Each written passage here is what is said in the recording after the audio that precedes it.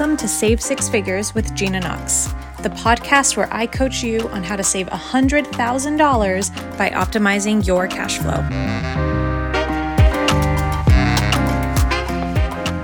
Hello, savers, and welcome back to the podcast. I am very excited for this episode because with this episode, I kick off a five-part series called Secrets of a Trust Fund Baby. With these 5 episodes, I'm going to take you behind the scenes on the secrets of being a trust fund baby. I lovingly call myself the trust fund baby that your kids will be because I've grown up with a lot of financial privilege.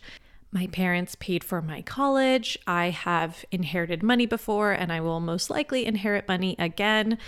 Thank you, Mom and Dad. Shout out to Mom and Dad and my mom, who's definitely listening to this right now. And not only have I just inherited money and lots of financial gifts, more importantly, I have inherited knowledge and mindset. And that is worth its weight in gold. I guess more than its weight because knowledge is weightless. Anyways, you get my point. I grew up in a financially unbothered household. Now, that didn't mean that, I always say, I wasn't like Gossip Girl rich, right? I wasn't like Upper East Side rich, but we never had financial troubles that I was aware of as a child in our home. We never wanted for anything. My parents were I never saw my parents argue about money, at least in front of us. Maybe they had disagreements in private, but I would say that there was a very financially safe, psychologically safe household that I grew up in when it came to money. And also, I was taught a ton of financial, knowledge from a young age. You know, when it came to investing, into retirement, into mortgages, into interest rates. And then later on, as family members passed, I was exposed to trust planning, and estate planning techniques and tax strategies, and just a lot of things that you would never be exposed to unless you were in that situation. So, with this series, what I hope to do is unveil some of those secrets of a trust fund baby and hopefully be a bit of an anti-gatekeeper, because a lot of this stuff is really, really heavily gatekept. And I just think that just shouldn't be. So, 5-part series. Today, we're going to talk about one that blew my mind when I learned about it, and that will hopefully blow your mind as well. Now, this secret, for lack of a better term, this piece of knowledge that I'm going to share with you, I don't want this to be necessarily the thing that you take away. What I want you to take away from this episode is that there is so much out there that we may not be aware of, and I just want to blow your mind a little as this blew my mind. So, in this episode of Secrets of a Trust Fund Baby, we're going to talk about estate tax planning, and we're specifically going to talk about how to help your kids not have to pay millions of dollars in taxes when they inherit your money when you pass away. Okay? All right. So this is called the Step Up tax basis.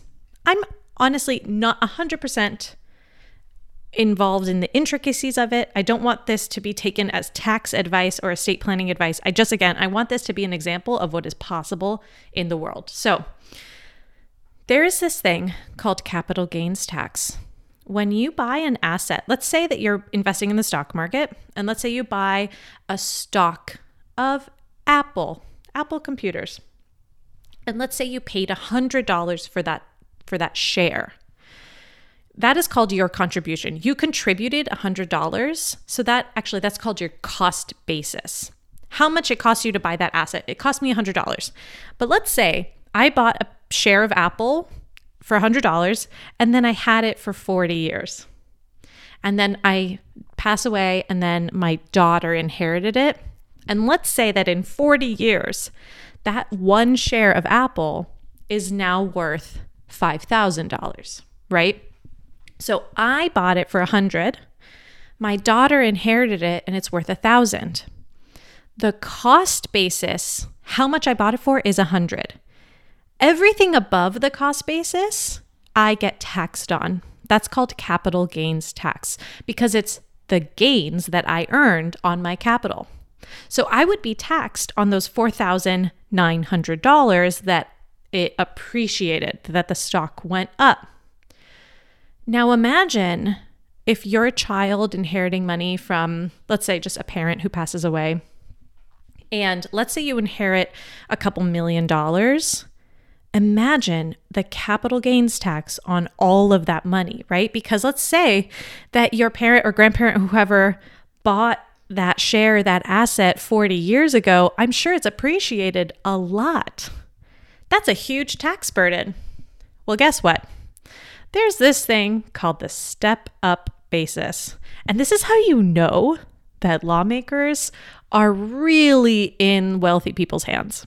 100%. Like, lawmakers are wealthy people puppets. The step-up cost basis says on the date of the death of the person who had the asset, the cost basis is reset to the value of the asset on that date. So let's stick with the Apple example. I bought a share of Apple for $100. 40 years later, I die and it's worth $5,000 and my daughter inherits it. The step-up cost basis says, on the date of my death, the new cost basis for that share is whatever the value of that share was on the date of my death. So let's say it's $5,000, right? Now, the cost basis for the share is $5,000 and my daughter owes 0 tax.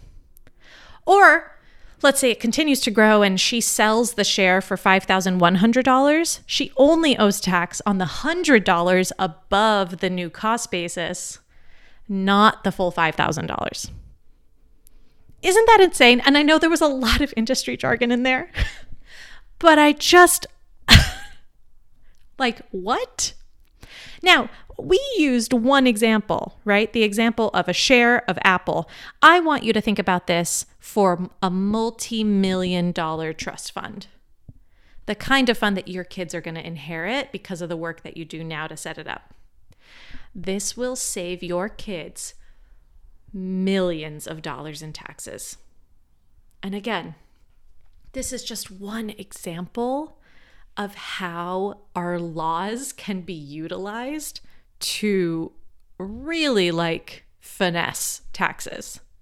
And listen, I understand if this knowledge makes you angry. Like I said earlier, I think the step-up cost basis is really just one example of just how much our tax code is geared towards wealthy people in this country.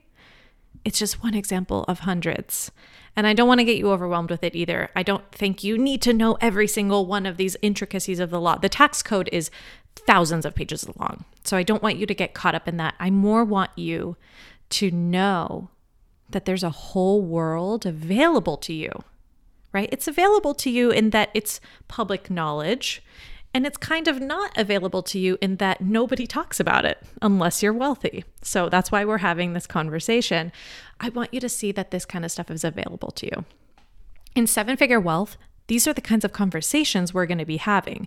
We're going to be talking about your wealth pyramid. We're going to talk about, I really believe that there are kind of 4 pieces to your wealth pyramid. At the base, you have your earning ability, right? Your marketable skills, your sales skills, your business, all of that, your ability to earn. And I believe that we're always working on our ability to earn throughout our lives, especially as entrepreneurs.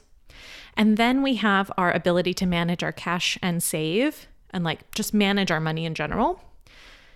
You can have this skill of managing your cash and saving without necessarily having a huge bank account, by the way. So don't get those mixed up. Then you have your investing portfolio strategy, which includes stuff like your retirement accounts, your taxable brokerage accounts, your trust accounts. So we would be talking about estate planning and stuff like this. 529 plans for your kids, custodial IRA accounts for your kids. So basically any kind of investment accounts for your kids. And then we're going to talk about the final piece in the wealth building pyramid is taking on bigger and bigger risks and taking on bigger investments. These are the kinds of conversations and these are the kind of intricacies of the secrets of the trust fund babies that are going to come up in these conversations because they're applicable to these conversations. And I am so excited to talk to people about this because, like I said, it's technically public knowledge, and it's also just not because nobody talks about it. And as a financial coach, I'm incredibly passionate about talking about this kind of stuff. All right. This is episode 1 of Secrets of a Trust Fund Baby. I'm excited to come back tomorrow with our second episode, so tune into that. For now, I want you to know that applications to 7-Figure Wealth open this Friday, April 21st. The link will be in the show notes. You can go to our website, ginaknox.co/mastermind, and find the application. If you have any inkling of curiosity or any inkling like maybe this is the mastermind for me, let me give you a tip. Apply when the application opens. There are limited spots for the mastermind, and I have given my current clients priority. So spots have already filled up even before we've opened the doors. I anticipate that we're going to sell out. So if you have any desire or potential desire, submit an application. The application is a no commitment application. So that's not to say that you're going to necessarily pay and get a spot, right? It's the first step in exploring whether or not this is the right mastermind for you. But submit your application on April 21st, this Friday. All right. I will see you guys in the next episode. I'm really excited about this series. If you liked this episode, please share it on socials. You can tag me at Gina Knox. If you've appreciated this podcast, if you've been a listener, I would love if you could give us a review on iTunes. It helps us a lot. Otherwise, I'll see you guys in the next one. Take it easy.